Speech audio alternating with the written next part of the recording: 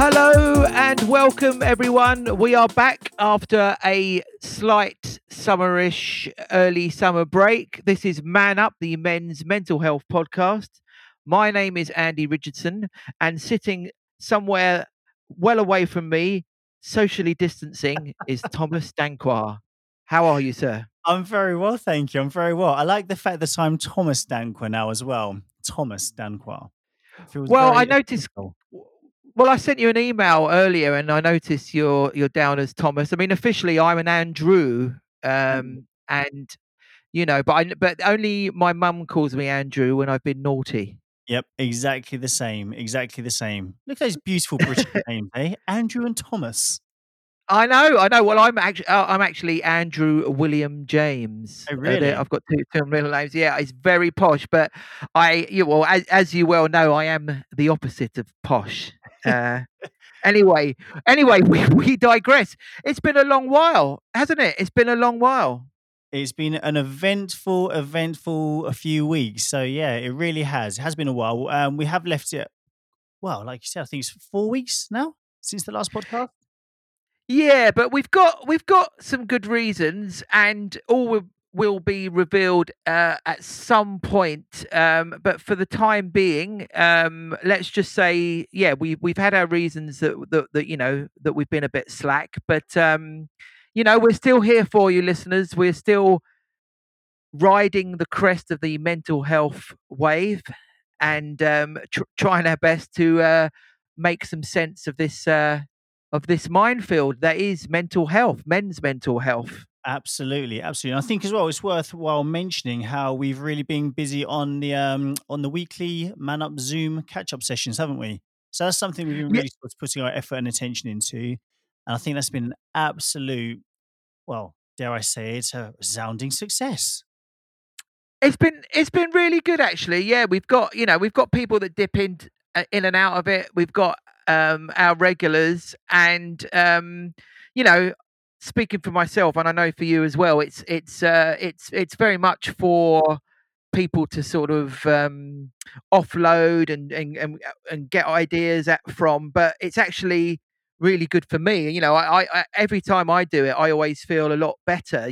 So I can really, from a personal note, I can really recommend it to people, just as a sort of tool to just to sort of get by, and just add to your sort of mental health wellness. It's like, but it's almost like going to the gym once a week, isn't it? It's like a mental health gymnasium. It's totally amazing. It really is amazing, and like you said, I feel like I benefit massively from it every week, massively. So it is really good to sort of have I guess, a brotherhood that we can just check in with each other, touch base, and just make sure that we're all good. Yeah, brotherhood. Although, yeah, there's a couple of times you've used the word brotherhood. I'm a little bit worried we're going to go a little bit Ku Klux Klan. Uh, sorry, You, I'm a bit you can worried see we're I've going got to a go a vested little bit. interest, aren't You you? know, the old fraternity. When I see you, we'll do that little handshake where we sort of tickle the inside of each other's palms. Oh my god! All right, stop talking, Sorry, guys. Anyone out there? The sorry. meeting ID number is 832-8362-0749, and there is a password on that, and it is Mental Men. So we are there every Wednesday at 8 p.m. So feel free to join us and check in if you're feeling a bit like you need a bit of support. You need to, as Andy said, vent and just release. And if you're feeling great, come and join as well, because we love that energy. It really helps, and it might just inspire somebody else who's going through it. Absolutely. Well said, sir. Now, talking of the Zoom, there is one man who's an actual. He's been a bit of a legend on this on the Zoom calls. His face pops up. He offers some fantastic advice, and sort of getting to know him a little bit. He's got quite an interesting sort of story, and he actually sort of works in the field of mental health. So we thought we'd get him along as a guest on our podcast. Yeah. And that man is Dave Furness. Um, Now, as an introduction to Dave Furness, I really, if I was professional, I should have had all my notes up here, and I should be able to give you a little bit of a background on him.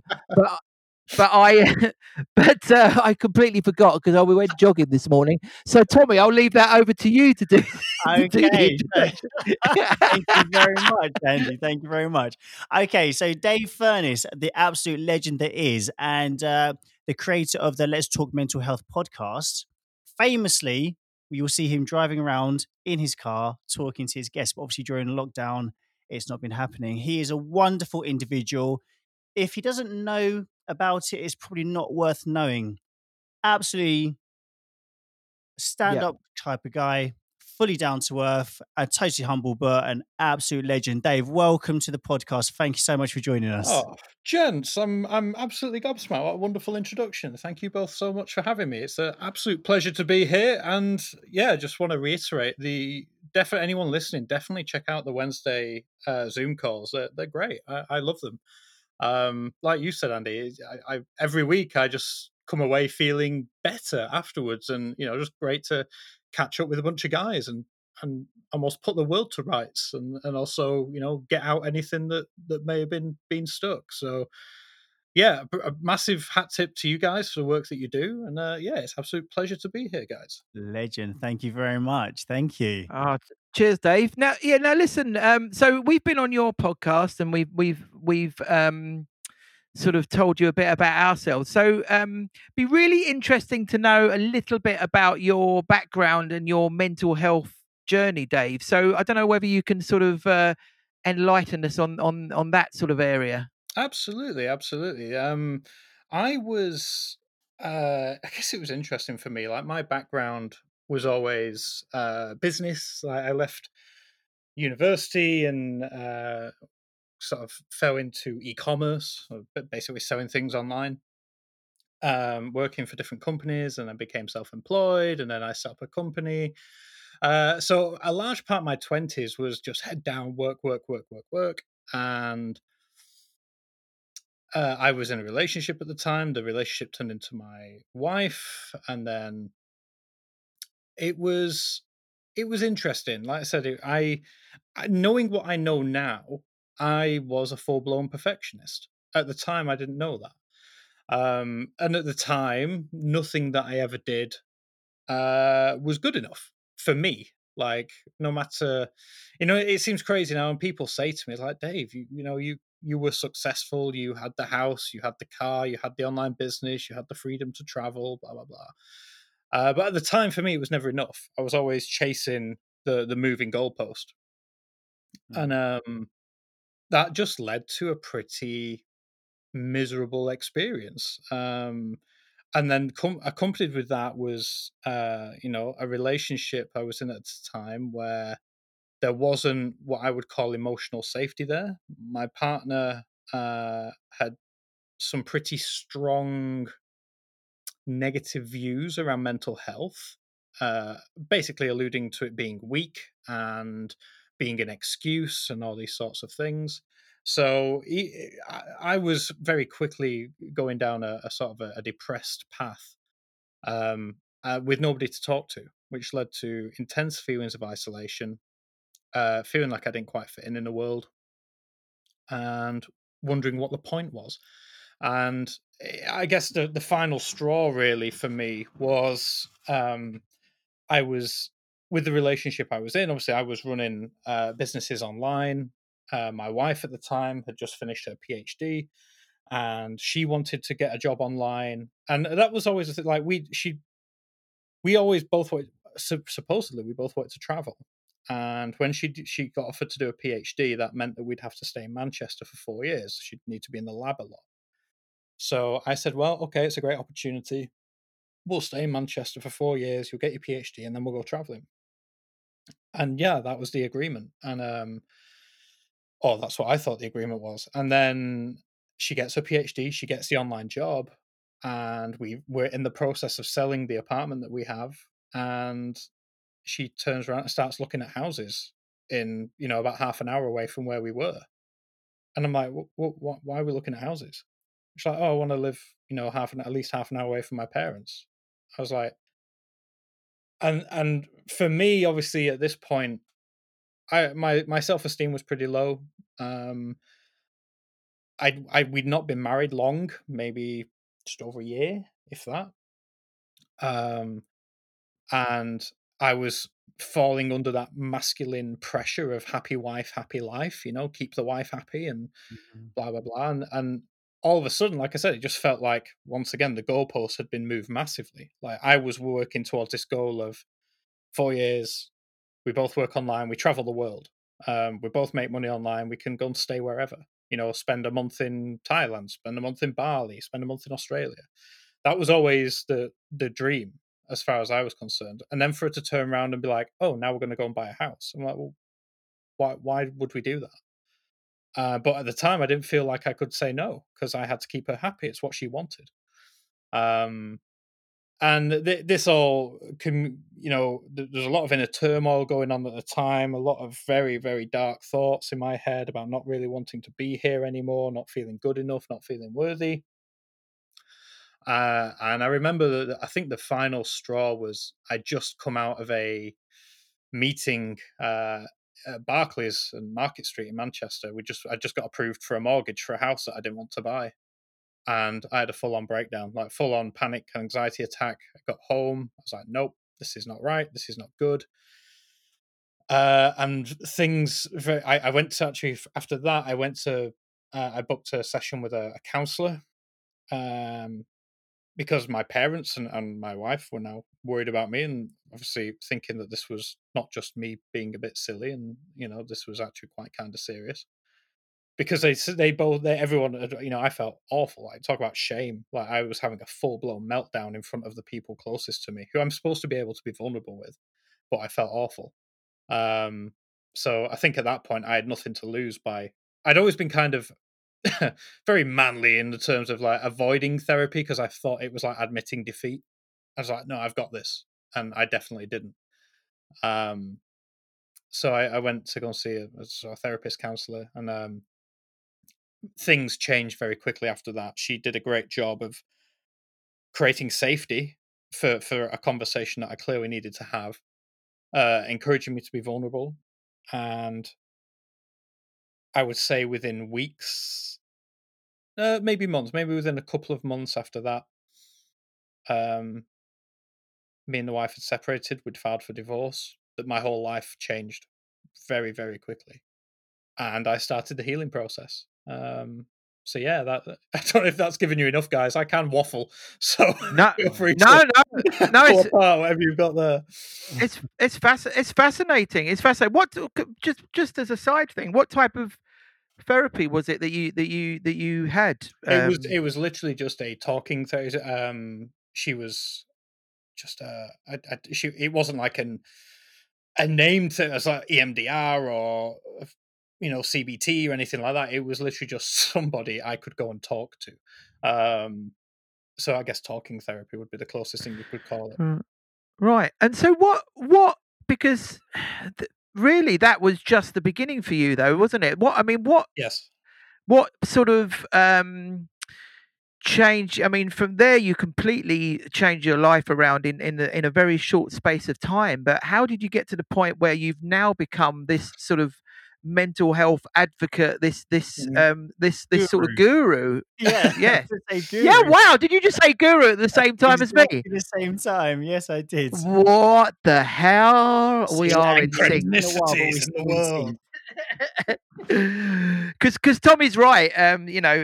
There's not much that Dave doesn't know about mental health. You mention a book and he'll say, "Yeah, I've read that," and you might as well you could try this one and this one. And it's like, what the hell? Oh, guys. I'm definitely not a guru. I know Charlie, who you've had. He's guru level. You've had Charlie on the podcast, and I look to Charlie like God level. I'm like, he knows so much. But I think for me, this is something which I found very interesting. Is when I was in my depressed state, I'd lost not only a love for life, but I'd lost my curiosity. And I've always been a curious person.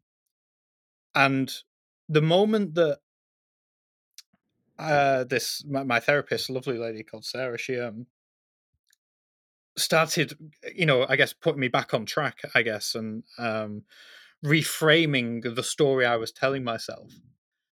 All of a sudden, my curiosity came back, and I wanted to know why that had happened to me. Because I remember like being in sort of my early 20s and hearing people who had depression and how they'd explain like their brain had sort of turned against them, and I was like, I can't relate to that. I honestly couldn't, but now I can. I know exactly what they mean.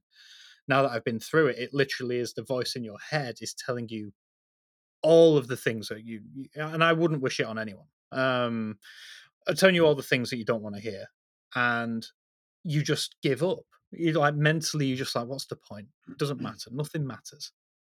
And I think for me, like I said, when my therapist started, is it my therapist or Brene Brown? I don't know, because she sent me a link to Brene's TED Talk, and I always say that sort of changed my life. The one on vulnerability.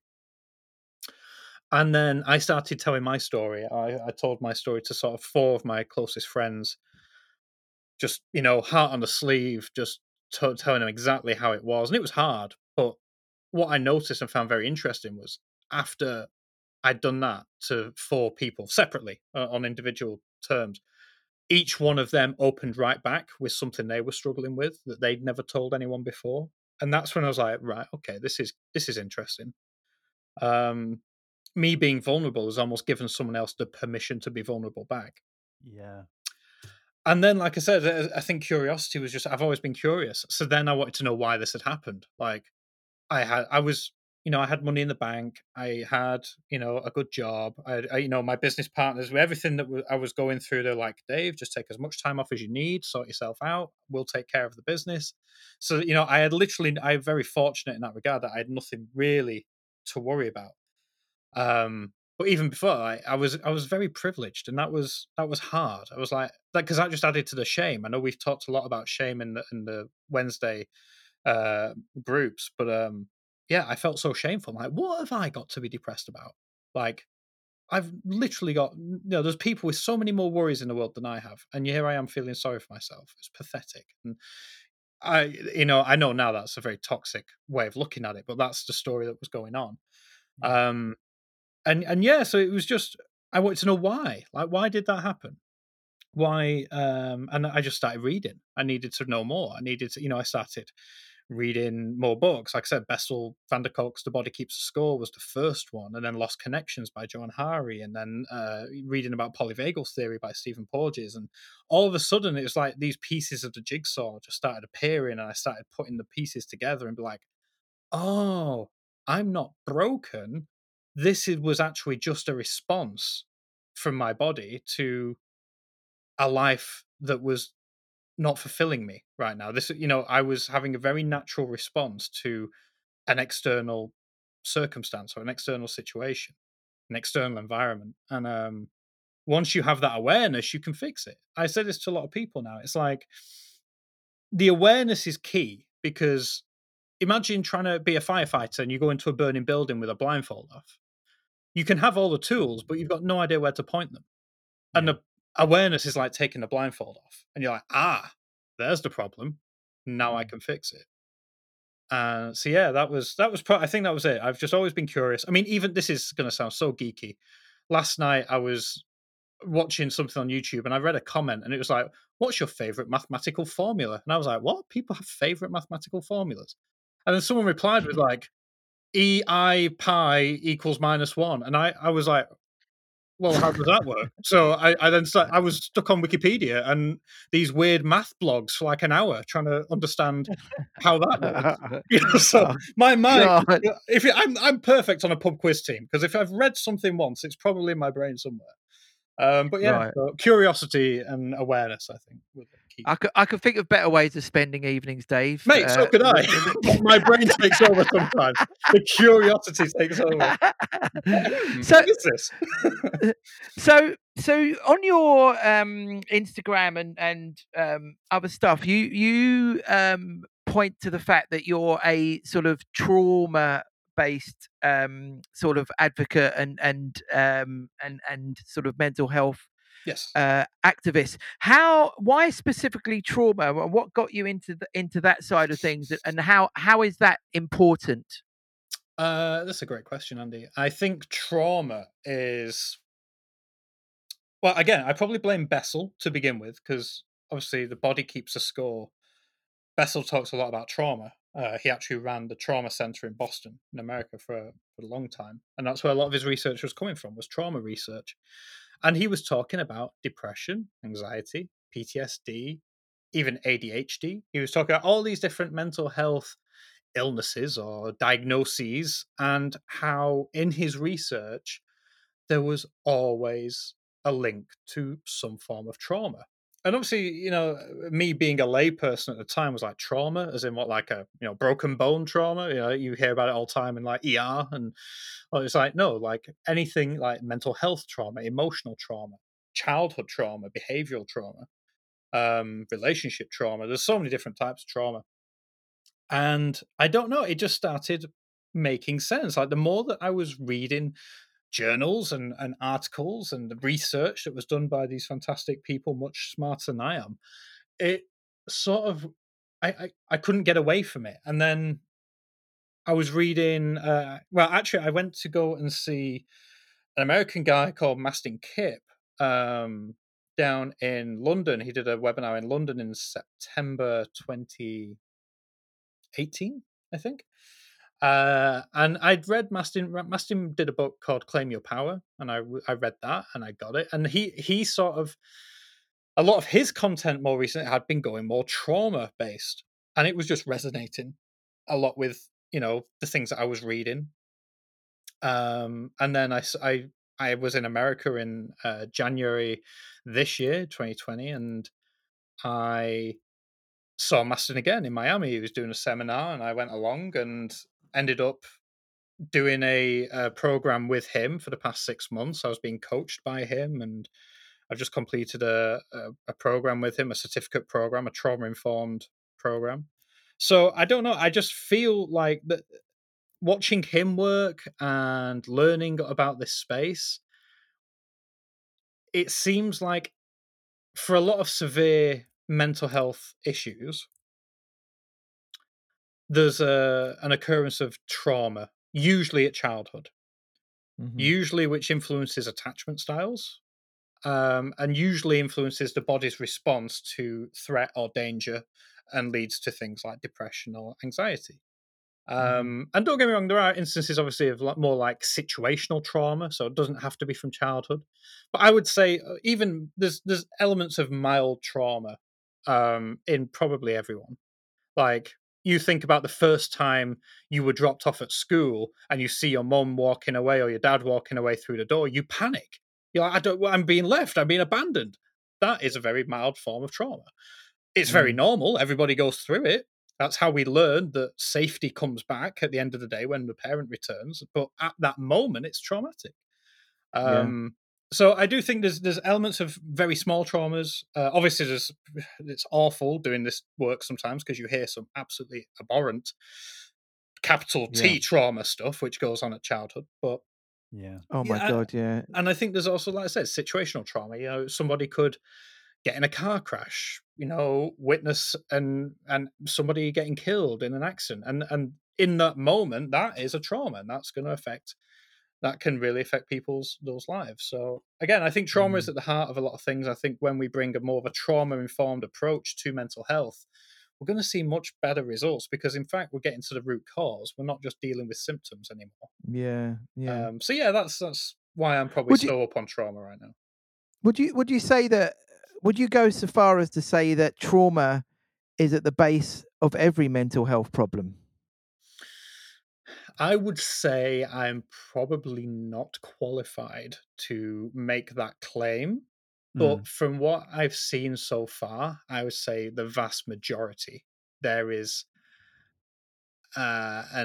certainly an element of trauma that leads to some sort of dysregulation. And give us some example, because most listeners, because I've read the Bessel book as well, which I think is amazing. But give the listeners an idea of what trauma actually is, because for a lot of people, they might just think it's, like you say, Yeah. being attacked or something, but there's loads of different types, isn't there? Absolutely. In fact, if we steer away from the obvious ones, physical abuse, sexual abuse, emotional abuse, abandonment, all those sorts of things, they're obviously childhood traumas, and no child should ever have to go through them. But it doesn't have to be that obvious. And the best example I can probably give you off the top of my head is my own. When I was, and this is fascinating. This was what really unlocked for me where my perfectionism came from, and also potentially where my what's the word I'm looking for? Procrastination came from. In certain elements of business, I would procrastinate on things, even though I was very much a doer. If something didn't feel right or whatever, I would not do it. I would find a reason not to do it. And now I know why that is, and it's all linked to perfectionism.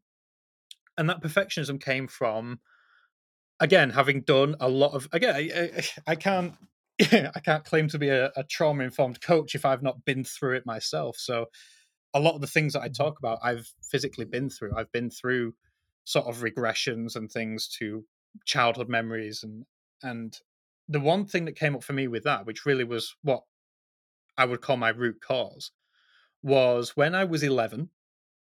I had sat a maths test. It wasn't a big math test. It was just like a progress test we did. I think I was in year 7 or 8, around that age. So 11 or 12. I think I was 11. I was always the youngest in the class.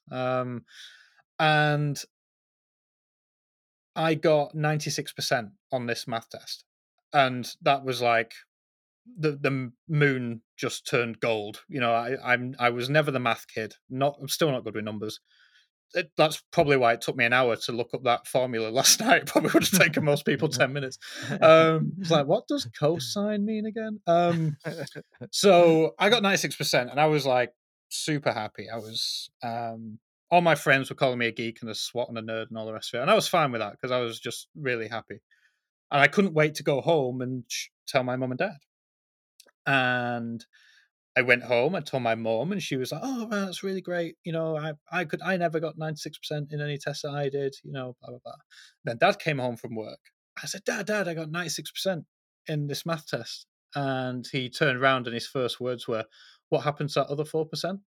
No. And Right. that right there. Now this sounds ridiculous. Like to a 30-year-old, to a 35-year-old listening to this going, what, that one sarcastic comment from you? I was like, yes, because in that moment, as an 11-year-old boy looking for acceptance and approval from the one person he looks up to the most, who he wants to make the most proud of him, he just got told that 96% was not enough.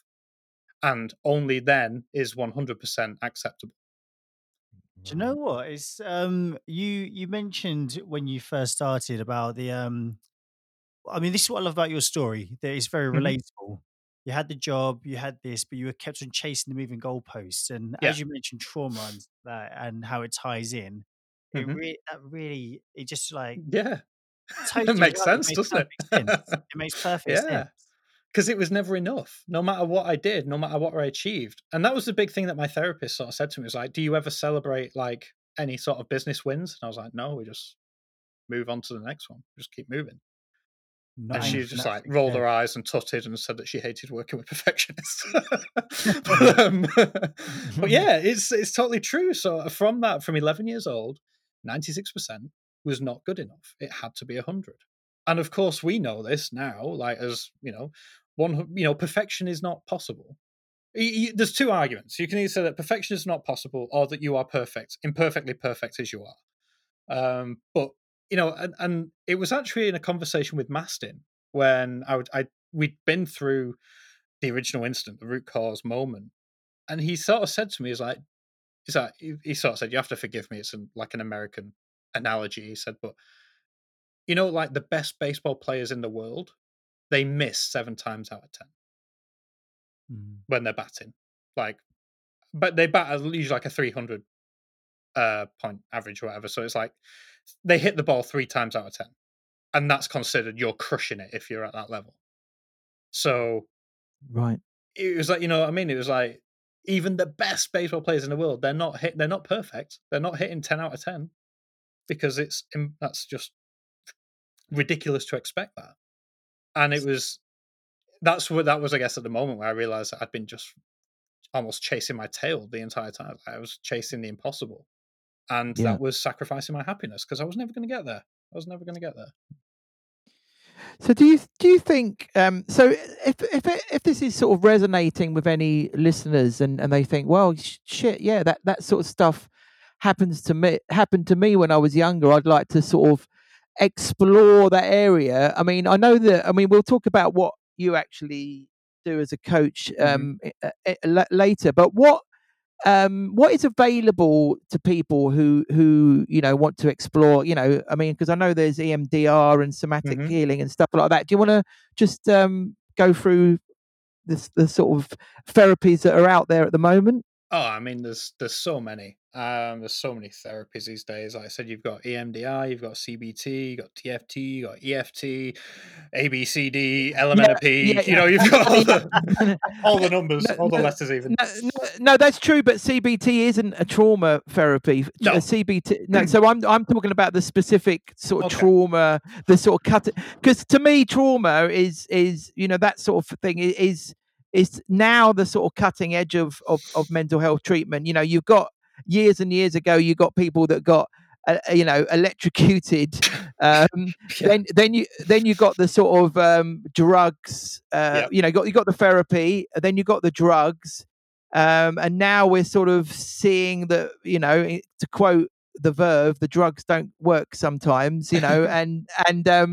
And yes, and so to me, trauma therapy is the sort of cutting edge. So yeah, what can people, do basically?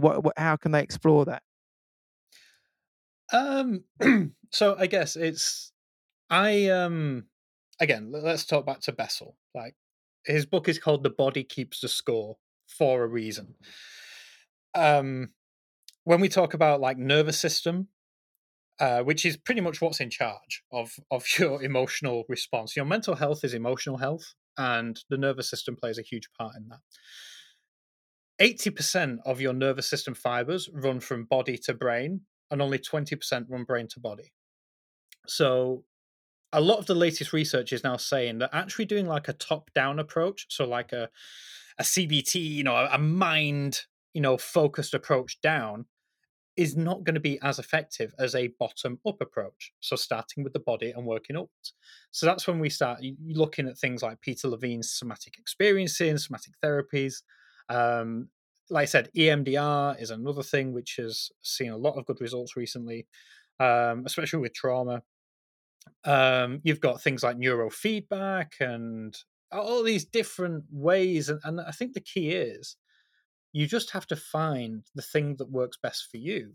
Like, I think at the heart of everything, no matter what modality, whatever therapy it is that you're looking at, if you're not resonating with the therapist, if the therapist has been unable to create safety with you, you're always going to have a limited success, because only when safety is created can then you feel safe enough to revisit that traumatic part of you, or that be vulnerable in a way which is then going to allow you to heal and to reframe that story that you've been telling yourself. It's I would say, again, look to the body. Like, we all know, well, we don't all know, silly thing to say, but anybody who's had a panic attack or an anxiety attack will know that it's not all in the head. You think about having an anxiety attack, your heart starts beating, you start sweating, your blood pressure rises, your breathing changes. That's not a head response. That is a full body response. Mm-hmm. So I always say to anybody who's prone to having these anxious responses, is the first thing that we can do is regulate your breathing in that moment, because it's impossible for you to be anxious whilst you are exhaling longer than you are inhaling, because you're basically sending the exact opposite message to the body. What happens is, when you are triggered by an anxious response, is your body goes into what Stephen Porges would call a sympathetic response. It's fight or flight. It's preparing to either run away or to fight a danger. So what it does, the way the body does that is it oxygenates blood, and the way it does that is by breathing sharp and shallow and quickly. So it's really taking in that oxygen. Now, when you do a long exhale, you're actually purging the body, or you're basically bringing that down. So we all know that in that moment, if you can control your breathing, you can actually control the anxiety response, as long as it's appropriate to do so. Like, again, if you're being chased by a tiger, you don't be like, okay, I'm just going to do some deep breaths right now. Like, no, that's a perfectly acceptable response. In the moment, anxiety is not a bad thing. Like, anxiety has kept us safe for hundreds of thousands of years. However, when we're having an anxiety attack sat in our living room, that's like, this is not a time where I need to be running or fighting anything. I need to figure out what is triggering that response within me. But firstly, to do that, we need to control this. We need to get this body back on board. And then once we have the body, and again, we can get a little bit more scientific in that, is like when we have that response, the anxious response, our prefrontal cortex, like the part of the brain right at the front, which looks after sort of logic and cognition and reasoning, that goes offline. That, because right now our brain's in survival mode. I think it's the hippocampus which kicks in. I'm not sure, but our body at that point is not thinking logically or rationally or anything like that. So if you've got someone who is constantly in a state of anxiety, constantly in a state of fight or flight, no amount of CBT is going to help, because guess what? That cognitive part of their brain, that cognitive behavioral therapy, is not working. It's not online. So, we need to, that's why we look at the body. Like, what's going on in the body? Where do you feel it? When I say that to a lot of people that I work with, it's like, where do you feel that right now? It's either in the heart, it's in the stomach. It's those usual feelings that we have when, again, if you're feeling anxious, heart's beating, it's in the chest. If you're feeling sort of depressed or dread, it's usually in the stomach, that pit of the stomach feeling. So we look to the body. And I think, when we have, I would say to anyone listening who wants to know more about that, definitely look at polyvagal theory. And look up somatic experiencing. That will hopefully give you a good place to start looking. And obviously, the body keeps a score by Bessel. But yeah, I think there's a lot of things at play. Safety is key. You need to feel safe with your therapist or whoever it is who's doing the work. And because without that, nothing is really going to get through to you at the level that it needs to.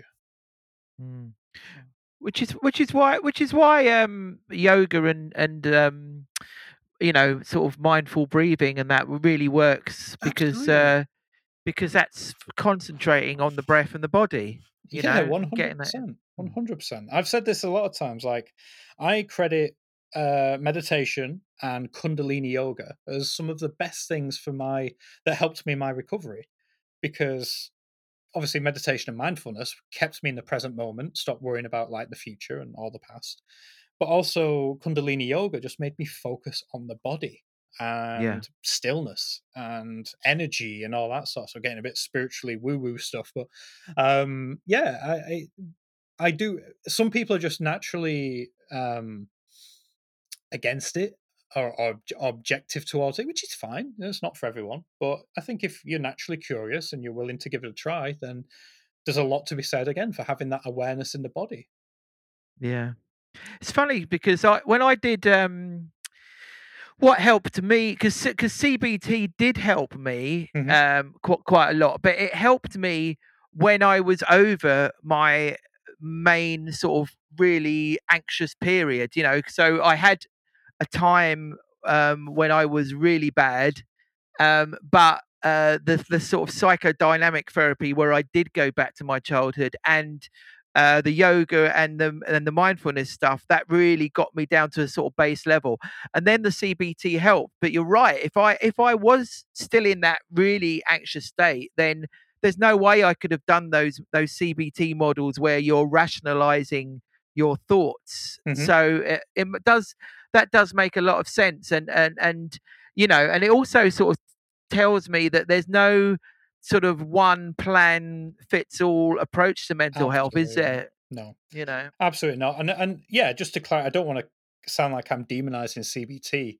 I know some fantastic CBT practitioners, and when you are not in, like you said, not in that panic moment, CBT can be fantastic for reframing the thought processes that are going on in the brain. But like I said, if you are in, if you're in the sticky end of that, panic moment, then CBT is just not going to get you. It's not going to go in. Like I said, the prefrontal cortex is not on board at that point, and no amount of somebody telling you to think differently is going to help because you're too busy trying to survive. Yeah. But yeah, no, Yeah. that's absolutely right. And Andy, there is no one size fits all. I've spoken to people who think CBT is amazing. I've spoken to someone who thought CBT was the biggest waste of time that they've ever tried. I've spoken to people who thought antidepressants saved their life. I've spoken to people who thought antidepressants nearly killed them. There is no one size fits all, and I think that's a large part of what I try and do with people is to empower them to find the tools that work for them. Because, like I said, like for me, meditation and Kundalini yoga worked great. Other people, like I can't do yoga. I'm not sitting in silence for half an hour. I'm like, well, have you tried journaling? Maybe writing's your thing. It's just finding what works for the individual. There is no one size fits all. Otherwise, we wouldn't have a depression epidemic that we currently have. Yeah. I'm Do you want to tell us a little bit about what you do? Oh, sorry, Tommy. No, Go on, that's okay. go for it, mate. Carry on. No, I was just to say, do you want to tell us a little bit about what you actually do as a trauma and Yeah. informed coach? Yeah, of course. So I'm not a therapist. I'm not a counselor. I cannot diagnose anybody, but what I can do is sort of guide them through the journey, I guess, that I've been on, and use the tools that I know have worked for me, bring this sort of new science of mental health, like I said, polyvagal theory, bring this awareness and, reframe that story. I think as a coach, I work with people mainly one-on-one because I think it's what's needed at this moment. Like like I said, there's not a one size fits all. We need to work one-on-one and we need to figure out exactly what is going on with you and again how we can together work through this. One of the things that why I do what I do, and this is why I enjoyed working with Mastin so much, is when you're trying to fix the problem on your own, you only have your own voice really to listen to. And don't get me wrong, like elements of self-regulation, as I would call it, are possible. However, in order to get there, you first need to co-regulate, as in you need to regulate with another person, with someone else who is safety, who is not going to judge you, who's going to make you feel calm and talk through and show you, basically again, reframe the story that you're telling yourself. Through doing that, we can start then. A lot of work that I do seems to revolve around purpose. A lot of people seem to have lost their way, are feeling depressed and anxious, feel like it's a life sentence, feel like they're never going to have their life back. And, once we can, again, bring that awareness to what it is that they're feeling, make them realize that they're feeling it for a reason, that there's nothing, they're not broken, that they're having usually a very normal response, a very healthy nervous system response. We can then reframe the story, and from there, we can then reconnect them with a purpose. And once we reconnect them with a purpose, life changes for a lot of people. We can create healthier habits. They now have a reason that they, want to, live life. They want to get up in the mornings. They want to do things, which is impossible for a lot of people struggling with depression to even comprehend that that is an outcome. But it absolutely is. So yeah, that's a large part of what I do. It's one-on-one stuff. I have toyed with doing some group work on a small scale, but right now it's all one-on-one stuff. And again, for anybody who's feels like they're stuck with something, any sort of mental health ailment, and they've resonated with what I've said, or they I then get in touch. I do free discovery calls where we can have a chat and we can have a talk and see if I think that I can help you in any way. And if I can't, I'll be more than honest and say I can't help you, but I'll try and find you somebody who is a better fit. And yeah, we just go from there. Have a sort of a relationship. Mate, I love you, Dave. You really are the I love you nuts. too, Tommy. And do you know what? I think you said something which just again, every time we speak, something you say just really like it sort of hits home. And just again, we've all mentioned this, but you said just realizing that people are having a normal reaction, Yes. and I think that for a lot of people, especially men, actually realizing that actually I'm not weird or weak for feeling like this. It is normal, and Yeah. yeah, that really is. That can be the sort of trigger point, I guess, to go on to bigger and better things, like you said. That for me was, like I said, along with Brene, that was one of the big changing points in my life, was when I realized that I wasn't broken, but that my nervous system was actually trying to keep me safe. Mm, And that is a huge, like, when you realize that, again, looking at polyvagal theory, your body does certain things to keep you safe. Fight or flight is the first one that it will go to. But if that doesn't work, it will shut down. It will play dead. It will go dorsal, as they say, which is basically immobility. That's what depression for a lot of, you think about the stereotypical, what does depression look like? It's somebody curled up in bed. Why are mm, they curled up in bed? It's because their body's trying to keep them safe. Right there is safe for them. So when we have this awareness, we can write, okay, well, you're safe. How do we now? But you may be safe, but it's not desirable lifestyle. You're not going to lay in bed for the next 5 years. So how do we now start retraining that nervous system to, like, okay, we need to lower the, or maybe increase the tolerance that you have for danger, or maybe just turn your watchtower down a little bit so it's not as hyper vigilant.